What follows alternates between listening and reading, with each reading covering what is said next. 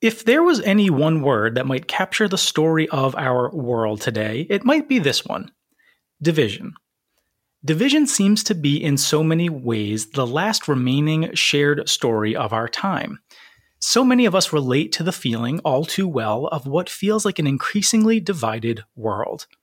From political polarization to cancel culture and everything in between, it feels like every idea and issue is just a moment or two away from spiraling into another polarized standoff. Every day, a new front line in the ongoing us versus them battles of our time.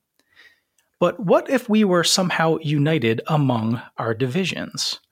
What if we valued our differences, such that they wouldn't erase our senses of selfhood or challenge us personally, but rather empower and uplift us and a more just and equitable future? How can we look at differences in ways that don't divide us, but instead help us to become a little bit more of who we want to be? From the New Story Company, this is The New Story Is, a podcast that explores the stories, perceptions, and ideas that have come to shape the world today as we know it. Along the way, we speak to talented guests who are championing the news stories that may help shape our collective future for the good. I'm Dave Versillo. Culture, shared stories, and the value of coming together, sometimes despite and sometimes in honor of our differences, are some of the many topics that our guest today often writes about. We're honored to be joined today by Alyssa Wilkinson, a senior culture reporter and critic at Vox.com, where she writes about film, TV, and culture. Alyssa is also Associate Professor of English and Humanities at the King's College in New York City, where, since 2009, she has taught courses on criticism, cinema studies, literature, and cultural theory. Her 2022 book is called Salty: Lessons on Eating, Drinking, and Living from Revolutionary Women, which features stories of 20th century figures who challenged norms and defied conventional wisdom. Alyssa, welcome to The New Story Is, and thank you so much for joining us. Thanks. It's such a pleasure to talk with you. Well, Alyssa, I want to start by talking about Salty because it comes at such an interesting time. I know when you started to get your ideas together and started to write this book, I understand that it was during the height of lockdowns during the COVID-19 pandemic, when the idea of getting together with friends, no less around a table of shared food, was not a possibility.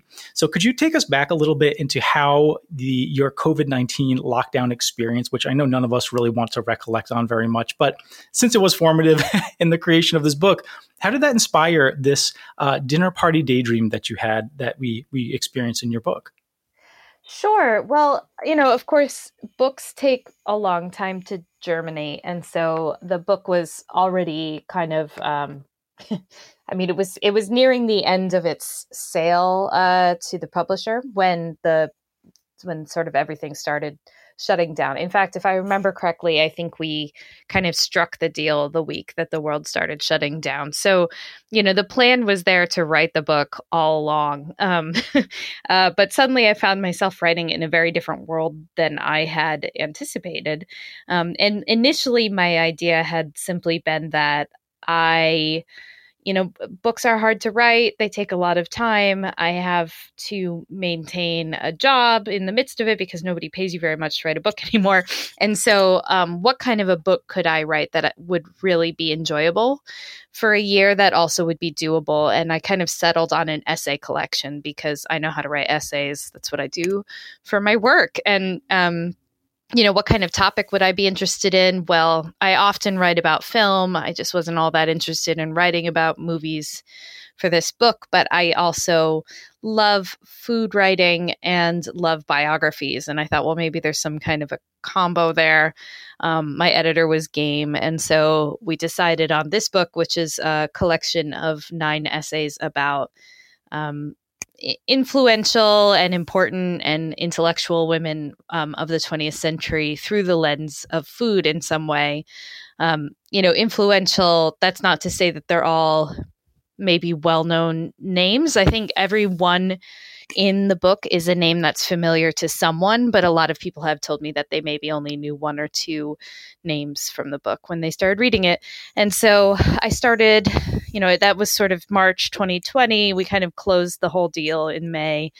And then, I did a lot of reading that summer, but I really started writing the book in September 2020. and handed it in Memorial Day 21. So there was kind of a big shift in the world over the course of those months. But it was a good project to have on hand, in part because a lot of the things that occupy my time normally were just, not there anymore. And so I had these free weekends where, what else would I be doing? I might just be reading a book at home, which is a great thing to do. But what if the books I was reading could go towards a purpose? So I spent a lot of my time doing research and reading biographies and, reading books written by these various women, in some cases watching a lot of movies, and then trying to kind of figure out what was a food-related way into their lives, and then what kind of lesson did they have to teach us. So it was a really enjoyable experience, and it was great to finish and realize that in some ways the book encapsulated hope that dinner parties would return to us, which of course they have. Yeah, I love the Venn diagram of all of your interests personally and professionally seem to perfectly overlap to create this book, to create Salty. And because I didn't say it earlier, the premise of the book is to be asked that imaginary question, that kind of like thought exercise, right? About who would you invite to your dream dinner party, or who would you love to go to lunch with if they were still alive today? And that's the premise of this book. And so some of the guests that you invite to this dinner party include Ella Baker, Hannah Arendt, who we'll talk a little bit more about today, Octavia Butler, Maya Angelou, and then you mentioned some others who may be lesser known. And I know that there were new names to me, like Elizabeth David, Laurie Colwin, Alice B. Is it Toklas? Mm-hmm. Yep. And, among others. And so I wonder for you, Alyssa, how much of this book was about showcasing the voices and stories of these women from history who, and you started to allude to this, aren't given that same cachet or aren't as known in like the zeitgeist as maybe similar male counterparts in, me assigning the story, saying, what has been a more historically male-leaning and male-dominated culture? Was it important for you to showcase these voices and thoughts and ideas and lives of these women just as much as having the daydream of what it could be like to sit with them? Yeah, I mean, some of these women, Ella Baker is a great example. She was as important to the civil rights movement as Martin Luther King, and that's not an exaggeration. The kind of philosophy that she developed around helping and, serving communities is basically the backbone of what we think of as like the modern Black Lives Matter movement. So her ideas have been very, very important. But she got a little edged out because she was all about sitting at dinner tables with poor people and really listening to them. And she wasn't, up there giving charismatic speeches. And she's at a time where a female leader is just not going to get the same attention as a male leader. So, in some cases, these are just interesting women who I think you deserve to know, and who really are enriching of the way that we think about our lives. But more broadly, I think a dinner party, if we think about a real dinner party, is sometimes just a way for you to invite your friends over and have them meet one another and to introduce them to one another. And often you're thinking, at a good dinner party, the host has thought about, I'd really like for this person to meet this person. I think they, would have a lot in common, or maybe they would really learn from one another.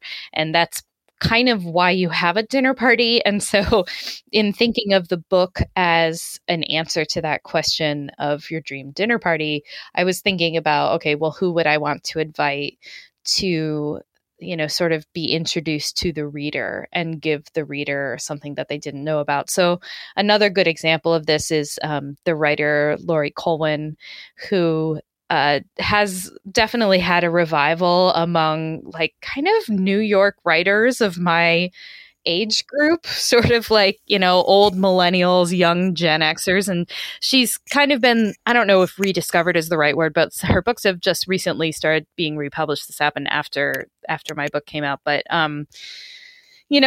most people still have never heard of her, and her books they're not like big, bombastic, epic novels. They're just sort of these simple stories about women like trying to figure out how to live a normal life. And I think that they're wonderful books. And I hope that in writing about her, more people would be inspired to go seek out her novels. And, anecdotally, that seems to be happening, which is really nice.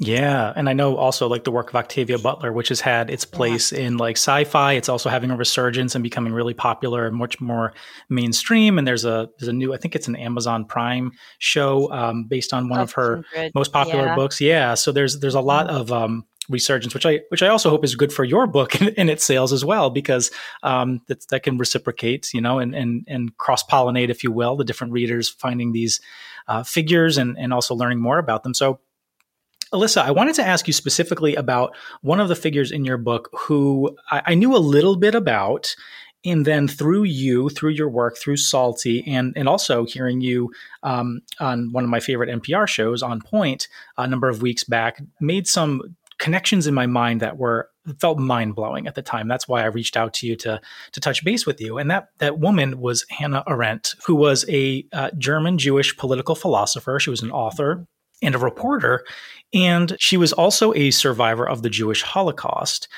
For those who haven't come across her place in 20th century history, can you give us a brief overview of who Hannah Arendt was and how she became known in, especially in political and philosophical circles?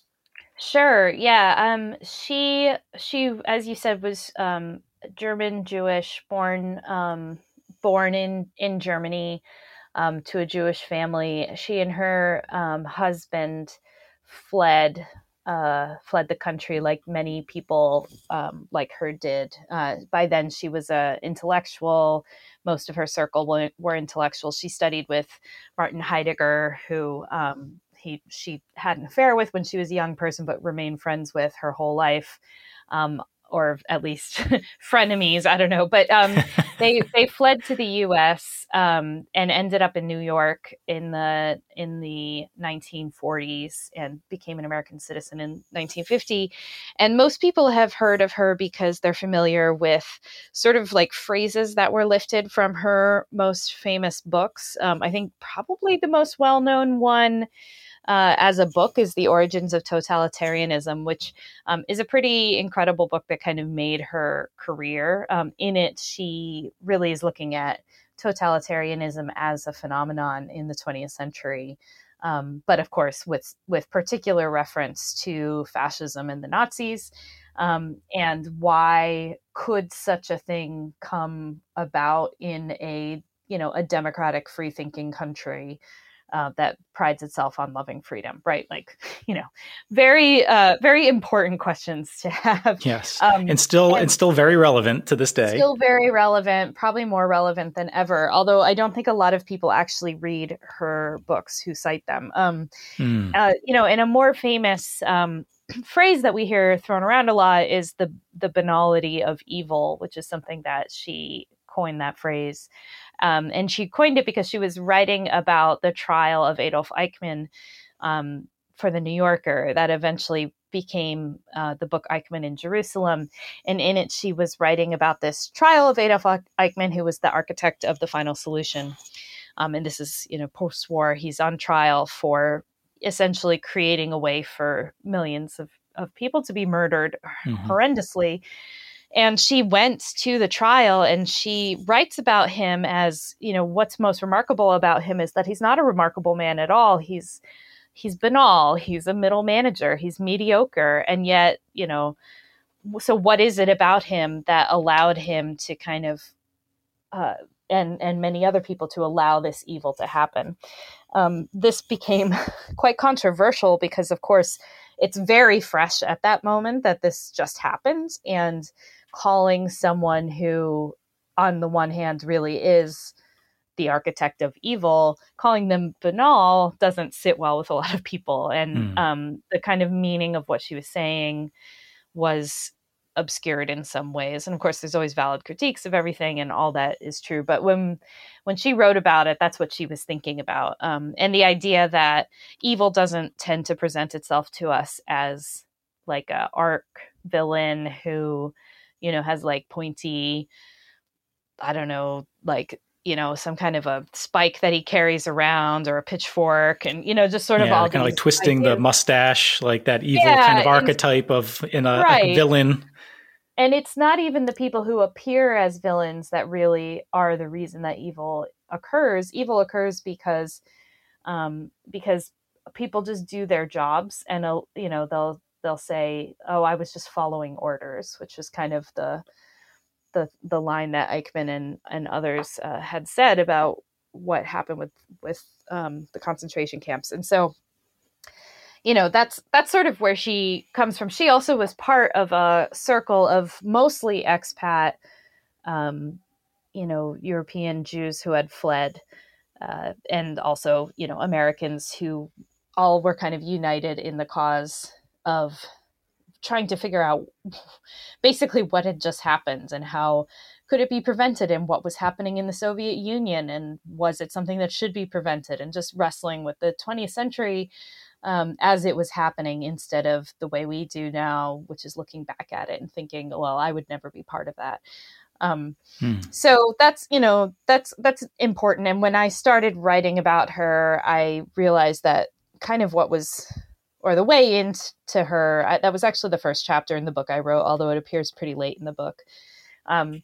She had these cocktail parties, or she was part of these cocktail parties that were always kind of ongoing in this intellectual circle. And it was in those gatherings, which are convivial, which involve food and canapes and like way too many martinis. But this is where people were really, hashing out their ideas in the presence of one another and fighting about them and arguing, and in some cases like stomping out the door, and there were personality conflicts, and it was very messy, but it was a place where thinking was taken seriously. And for her, thinking is a conversation with the self and a conversation with others. And that can only really be done in that kind of a setting. Yeah.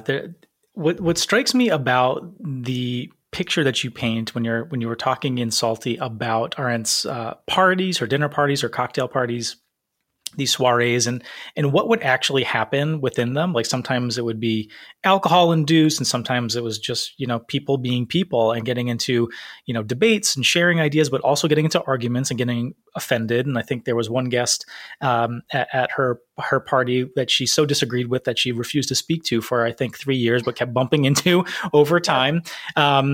So there was almost this like Twitter sphere vibe that I was getting from these parties, which were people getting along, but also people really not getting along and engaging in ways that I would think we would also, if we applied like the lens of social media, say like putting on your block list, muting, and like kind of siloing off. But there was something obviously a little bit more or a lot more human in the proximity and in the shared experience that people were having in rooms together, which of course has like a lot of value and is also the imaginary pretense of, why would you get people together? And like you said, the pretense of having a dinner party is like what people do you think would be interested to meet and to meet one another and to be among one another? And so for Arendt, though, this was not just like, it wasn't sport. She wasn't organizing events for people to come together and get in arguments with one another for the sake of sport or like intellectual combativeness or like debate club, right? There was something that was very, for her as a political philosopher, very essential to the function of sharing different ideas, but also disagreeing and valuing differences of opinion. Could you tell us a little bit about Arendt's philosophy about, in the scope of her work, which is very big and very heady, like trying to understand how totalitarianism works and how fascism happens and things like this, but how she saw the power and the importance of individuality through social connections and friendships. Could you tell us a little bit about that? Yeah. So as I mentioned, her idea of what thinking is that it is always a conversation. It's a conversation that I'm having with myself, and then it's a conversation that I am having with others. And thinking to her was the tool we have to fight totalitarianism, and authoritarianism, which aims to kind of flatten us and make us into cogs in a machine rather than individuals. And for her, friendship is a place where individuality is not just kind of celebrated in like a boring, banal way, like a greeting card or something, but a place where I learn who I am because I am learning how I am not you, and vice versa. And also, importantly, the way we see things is different. Perhaps not just because you have a different opinion than me, but because you're a different person than me. You have a different set of experiences, you have a different way of seeing the world. And that doesn't mean that everybody's opinion is equally valid, but it does mean that when we hear one another's opinions, we start to understand what it would be like to be not me. So that takes us out of solipsism and sort of, the belief that my way is the only correct way, or is the only possible correct way, and into something that's much more kind of rich and helps us to think more effectively. And thinking is where we start to imagine how the world would be if it were a better place, or how it could be. And that also fights against the totalitarianism that somehow seeks to isolate us and make us solipsistic. That the person you mentioned that she sort of disagreed with and wouldn't talk to for a long time was the writer and critic Mary McCarthy, who is a very, very important figure in American literature in her own right. But the two of them, essentially she was kind of a wisecracker, and that's what she's known for in some ways. And she made an offhanded joke about Hitler, which went off just about exactly as well as you can imagine in that room. And Arendt got upset and left the room. But the two of them kept bumping into each other. And I think you're right in pointing out that this is like Twitter, but not like Twitter at all, in that, if I don't like someone on Twitter, I can just unfollow them and I've forgotten they exist pretty rapidly. Whereas with, with a social circle, it's very hard to avoid people that you don't like. They're still going to be there. They're going to be at the parties. They're friends with your friends. What are you going to do, right? And eventually, the two of them were on a subway platform after a late night, and they sort of were ignoring one another. And then they must have just decided enough was enough, and one of them said to the other, "We think so alike, we should be friends." And then they were the best of friends. Mary McCarthy actually finished Arendt's last book for her after she died, so they were very close. And you can read their letters to one another, and they're quite wonderful. But yeah, I mean, friendship for Arendt was an oasis, she called it, which is a place that we go to get away from the sort of horrible things of the world. But it's not just a place to kick back and do nothing. It's a place to talk and think and to learn and appreciate the difference of other people.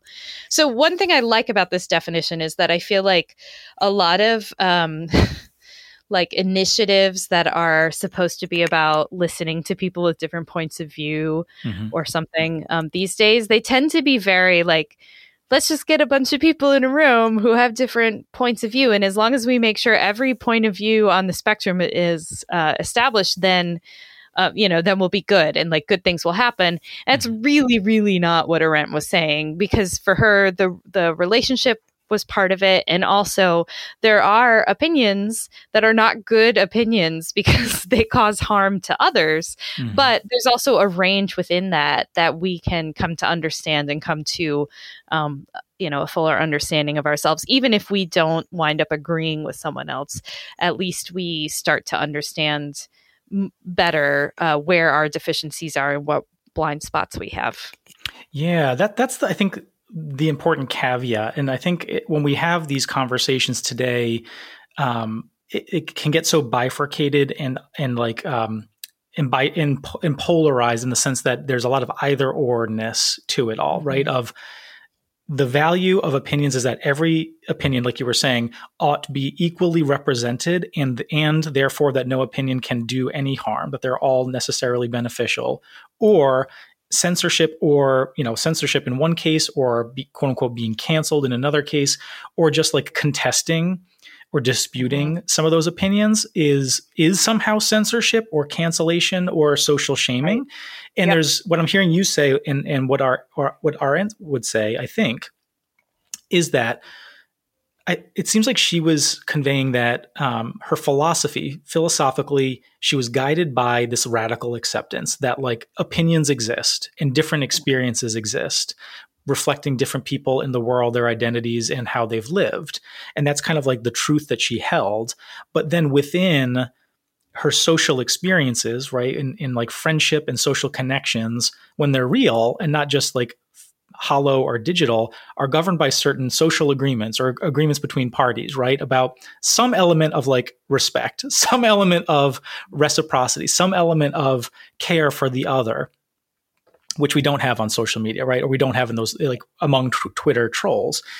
So friendship was requisite, it sounds like, because like that kind of guided some rules about like what was and wasn't acceptable and like what you could and couldn't say. Or, you know, if somebody offended her, she would say, that really offended me, and I'm going to tell you exactly why. And, but there was like, it wasn't just like an open forum. It wasn't like mob mentality. It wasn't gladiatorial, like who's going to survive this debate to the death. There were like maybe unspoken social agreements that existed in these atmospheres, which I think we would call, you know, friendship in many ways, right? Or whatever constitutes friendship. Yeah. Tell me a little bit more about that. I mean, I think a lot of people might be surprised by how contentious and cantankerous people could be in that context. Like you would think they were enemies, the way they were talking to one another. I think we've become less good at talking that way. And I think this because I spend a lot of my time around film critics. That's my job. Those are who my friends are. Mm-hmm. And people have definitely said to me like, oh, you must really hate so-and-so, whose, opinions are diametrically opposed to mine. And, frequently it's someone with whom I'm really good friends. And I'll say, no, I don't hate them. I just think their opinions are nuts, and like, that's something that's pretty common among film critics. And in some cases, people really do take it personally. But, if you're constantly putting your opinion out in the world and testing it and being aware that who you are shapes what your opinion is, which is always true of art, then you become a little better at saying, no, you're wrong, without saying like, no, you are an invalid person. Like those two things don't go hand in hand. And that used to be, I think, at least judging from the historical record and from what people say, that used to be a bit more common in cases of intellectual, disagreement as well. That disagreeing over an idea it could mean that we become sworn mortal enemies, but it also didn't have to.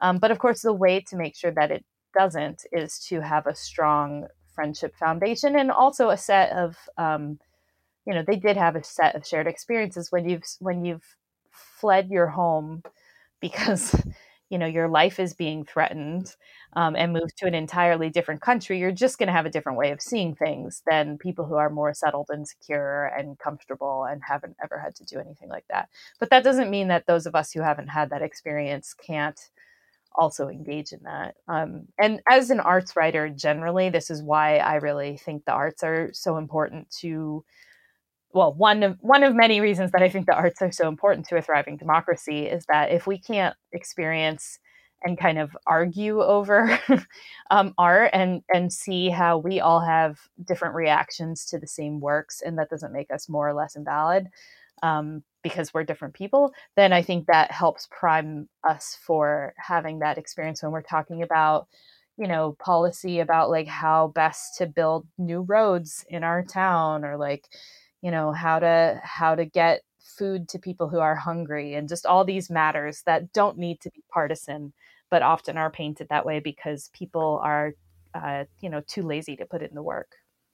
Yeah, Alyssa, it reminds me that just yesterday I was sharing a beer with my partner, and we got into not a heated debate, but like people who might have seen us might have thought we were talking about something very serious. And the content of our very serious conversation was about the morality of the characters of season 2 of White Lotus.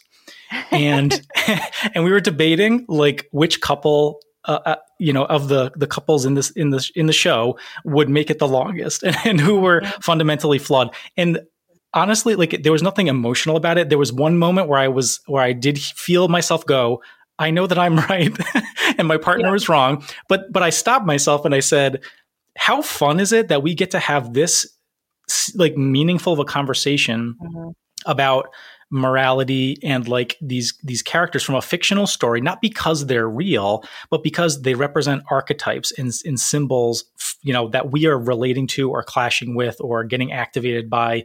And that we get to have this conversation, like my partner and I, or a friend and I, about like by way of or by proxy through these characters in this art, which was entertaining and fun and sexy, but also actually held meaning for us to help to relate to different things. And that's kind of what I'm hearing you say too about the function of art and how it can help us to maybe practice the debate aspect and the disagreement aspect without it being life and death, I'm right, you're wrong, and so forth. That's right. Yeah. And, it doesn't even have to be, I think that's a great example. It also could be something as simple as like, I really love this painting and it does nothing for you. And us experiencing it together and then talking about it is a really important way, I think, for us to realize like, my eyes only see the world through my eyes. And I could be missing something. And even if I'm always striving to learn and expand my frame of reference, there is just no way I am ever going to fully grasp, the extent of everything that I could know about the world. So yeah, I think this is a challenging thing for us to understand, and it becomes much more challenging in our time because most of us have kind of ceded our opinion making to the algorithms, right, which are designed to extract money from our wallets. So so that's really, I think, where I come down on it, and it's why it's really exciting to me when we're able to do it. Yeah. So Alyssa, you mentioned being a film and culture critic and the different relationships that you have with other film and culture critics and how you can love them and also disagree with their opinions very vociferously. But I'm curious in your role, because you've been a film and culture critic for some time now, since 2009. Mm-hmm. I'm curious if you have noticed any significant shifts or changes in the culture, like in quote unquote the culture, which I know like there is no monoculture and there never was, but from your vantage point of what culture is in film, in culture, and so forth, have you noticed like what is the most significant shifts or changes been since like 2009? And was it just to intersect that question? Does it have to do with the algorithm? Does it have to do with social media, or is it something else that you've been tracking? I do think, honestly, the algorithm thing has a lot to do with it. I'm like becoming, and I should say my background, I have a degree in information technology. Like I'm a coder. I was there in the early aughts. Like we were, I was there when Facebook was born, quite literally. And so, so I've been watching this much longer, sort of its whole lifespan. And yeah, I think that, it's not algorithms that are bad. I think it's just people's unquestioning acceptance of them that is bad. And it's a little bit like we're frogs thrown into a cold pot of water and then the heat has been slowly turning up on us for the last 20 years. And it takes a minute to notice that, all the different ways that being catered to and sold to and directed at, are bad. And I teach Gen Z kids. They seem a lot more tuned into this fact, which is kind of surprising. But, they'll readily say, oh, well, social media is designed to stoke rage because they know that rage is what keeps you clicking and they want to sell you stuff. And I was like, oh, yeah, but there's a lot of people my age who could never articulate that to you. They think they're just seeing what their friends post. So that's one big thing. But when it comes to art, that means that people's tastes have really gotten knocked off kilter by the algorithm. I guess we mean Netflix when we say that, but it's really a lot of compounding factors. I had a conversation with a colleague recently where this colleague, who's a very smart person, doesn't write about art, but is a smart person, lives in a major urban area, looked at, I think it was a list from the New York Times, but it wasn't a very obscure one, and said, man, like, I haven't heard of any of these movies. None of them played near me. And I was like, buddy, we live like 2 neighborhoods away from one another. I promise you, every single one of these movies played. In fact, half of them are currently playing in theaters, and the rest are all streamable right now. Like you just assume they're not there because they haven't been shoved at you by an algorithm. And this I find concerning because I think there was a time in the past, and I've talked about this with friends about live music too, where we just had this idea that if you wanted to engage with something, you had to like go find out what was happening, and then you would decide what you wanted to do, like what bands are playing near me, or what movies are in the theater, and you had to go look it up, and then you would look up some reviews, and then you'd make a decision. And now we're kind of used to the ad just like free floating past us like jellyfish, and it's like, oh yeah, I've heard of that. And if it doesn't, then we just assume it doesn't exist. And I'm as guilty of this as anyone. I don't know anything about music, and I'm terrible about music, and I rely on other people to like send me Spotify albums and say, you should listen to this. So, obviously it's hard, but the biggest shift really has been that it's very, very difficult to get people to even know that a thing exists. And it is in part because there's a lot of stuff, but it's not entirely because there's a lot of stuff. Some of it is just that we have trained ourselves out of curiosity, and we've also trained ourselves out of risk taking, and which I find really sad, in that the best experiences I've ever had at a movie are where I kind of just walked into the theater because it was playing at the time that I wanted to see a movie. And then you see something that totally surprises you that maybe you wouldn't have picked based on the description, because what can descriptions even tell you about a movie? And then it's like really extraordinary and shifts your worldview. But that isn't going to happen for people who are mainly watching things because the algorithm has resurfaced, something that it knows that they'll like. And I really think this is only going to get worse with artificial intelligence, in that, they'll be able to basically on the fly reverse engineer stuff out of your already expressed preferences. And you might be like content with that content, which is actually a funny sentence to say out loud now that I say it. But then we totally lose this thing that happens when you watch something that you didn't think you would like, and maybe you still don't like it, but it like unnerves you and unsettles you. It's sort of like we're becoming more and more attuned, because it's very economically advantageous for entertainment companies to do this. We're becoming more and more attuned to only entertaining ourselves with stuff that's sort of pre-chewed and that we already know we'll like. So that seems bad to me. And as a critic, you're always trying to counteract it and say, hey, like, okay, watch your whatever comfort food, but like, look at this thing. This thing might surprise you. But it's gotten harder and harder over the years to convince people that something that surprises you isn't necessarily bad because it wasn't what you were expecting. Well, that makes for an interesting segue, Alyssa, to another kind of surprise that maybe can be for our listeners a little experiment that they can perform, or a little adventure that they can take that's pretty low risk in the grand scheme of things, but might affirm this idea that surprise and delights and not always going to the thing that comforts you can be a really good thing. And what I'm referencing indirectly is a recent essay of yours called "The Glories of Dining Out Alone." And in this piece, which you published in January on Vox, you shared how solo dining as a practice, as an experience, which does come with privileges, including, I was surprised to learn, legal privileges, because it was not always legal especially for women in certain places in the country to dine alone.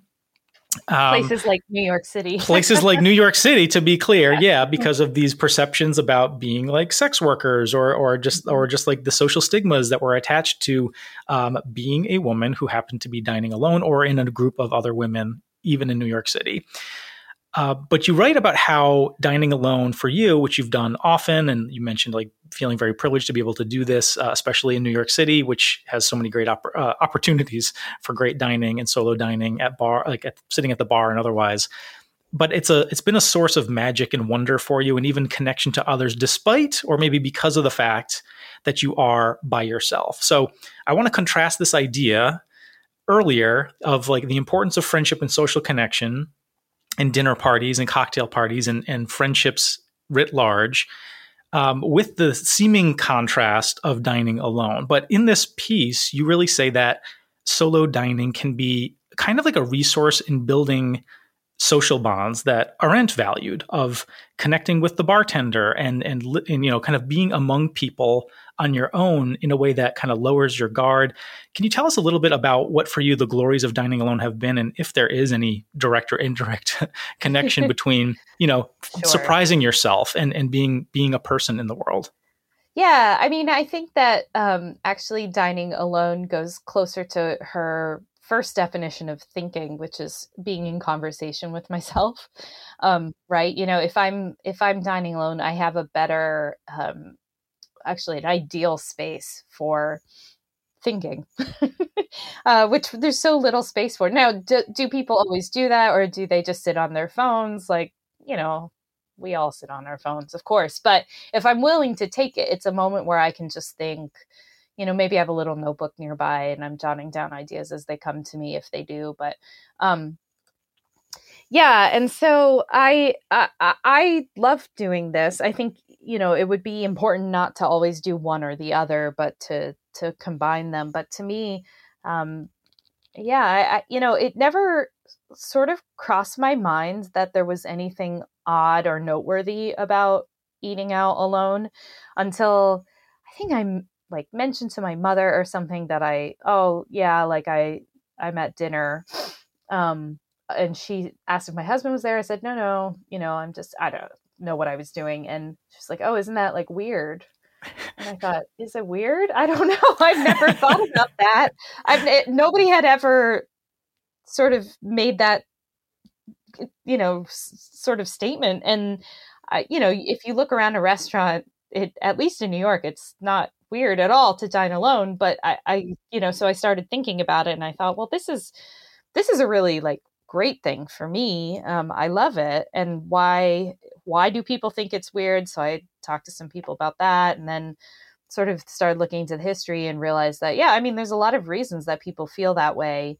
Some of which seem very generationally tied. But when I wrote about it, I was like, this is a great thing to do, in part because without someone else to entertain or be entertained by, you are there with yourself, and maybe strangers. And who knows, you might strike up a great conversation, but also if you don't want to, nobody cares.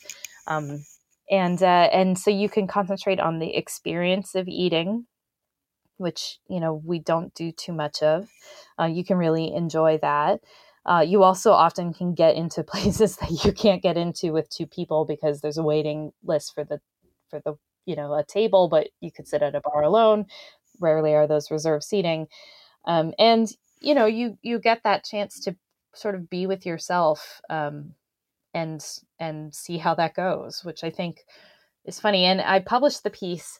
I got several lovely emails, like maybe 6 or 7 over the weekend. I think it published on a Friday. And over the weekend, I got a bunch of emails, and they were all from people who self-identified as being in their 60s and 70s and retired, and who said, when I retired, I was like, oh my goodness, what am I going to do with my time? And I like sort of ventured out to a restaurant by myself, and everybody thought I was crazy, but I love it. And now I'm getting all my friends to do it as well. And of course we eat together sometimes. But eating alone has been like such a wonderful, restful, peaceful thing to do. And it's like, yeah, it really is. So I recommend it. I think it's a great thing to give a shot. I love that. And I love your connection, Alyssa, to the idea that real thinking is a conversation with yourself and with others, but also, a conversation with yourself and getting in touch with what you think, and maybe what better way to help patronize some local establishments and also give yourself a little respite in the process is through this. So Alyssa Wilkinson, she is the author of Salty, Lessons on Eating, Drinking, and Living from Revolutionary Women. She's also a senior culture reporter and critic at Vox.com. You can read her articles there, I think, every week, and we'll link to her column in the show notes. So Alyssa, thank you so much for joining us, for being so generous with your time, and for helping us to think much more broadly. And I look forward to some maybe like polite debates in a future dinner party with you. Absolutely. Thank you so much for the invitation. It's been great. Thank you for listening to this episode of The New Story Is. We hope you enjoyed what you heard today. You can always find us at thenewstory.is, including our full back catalog of interviews from throughout the year. Leave us a rating and review wherever you listen to your podcast, especially to Apple Podcasts and Spotify. It goes a long way in helping us find and share our work with new listeners. Until soon, dear listener, keep storying on. We'll speak to you soon. Bye for now.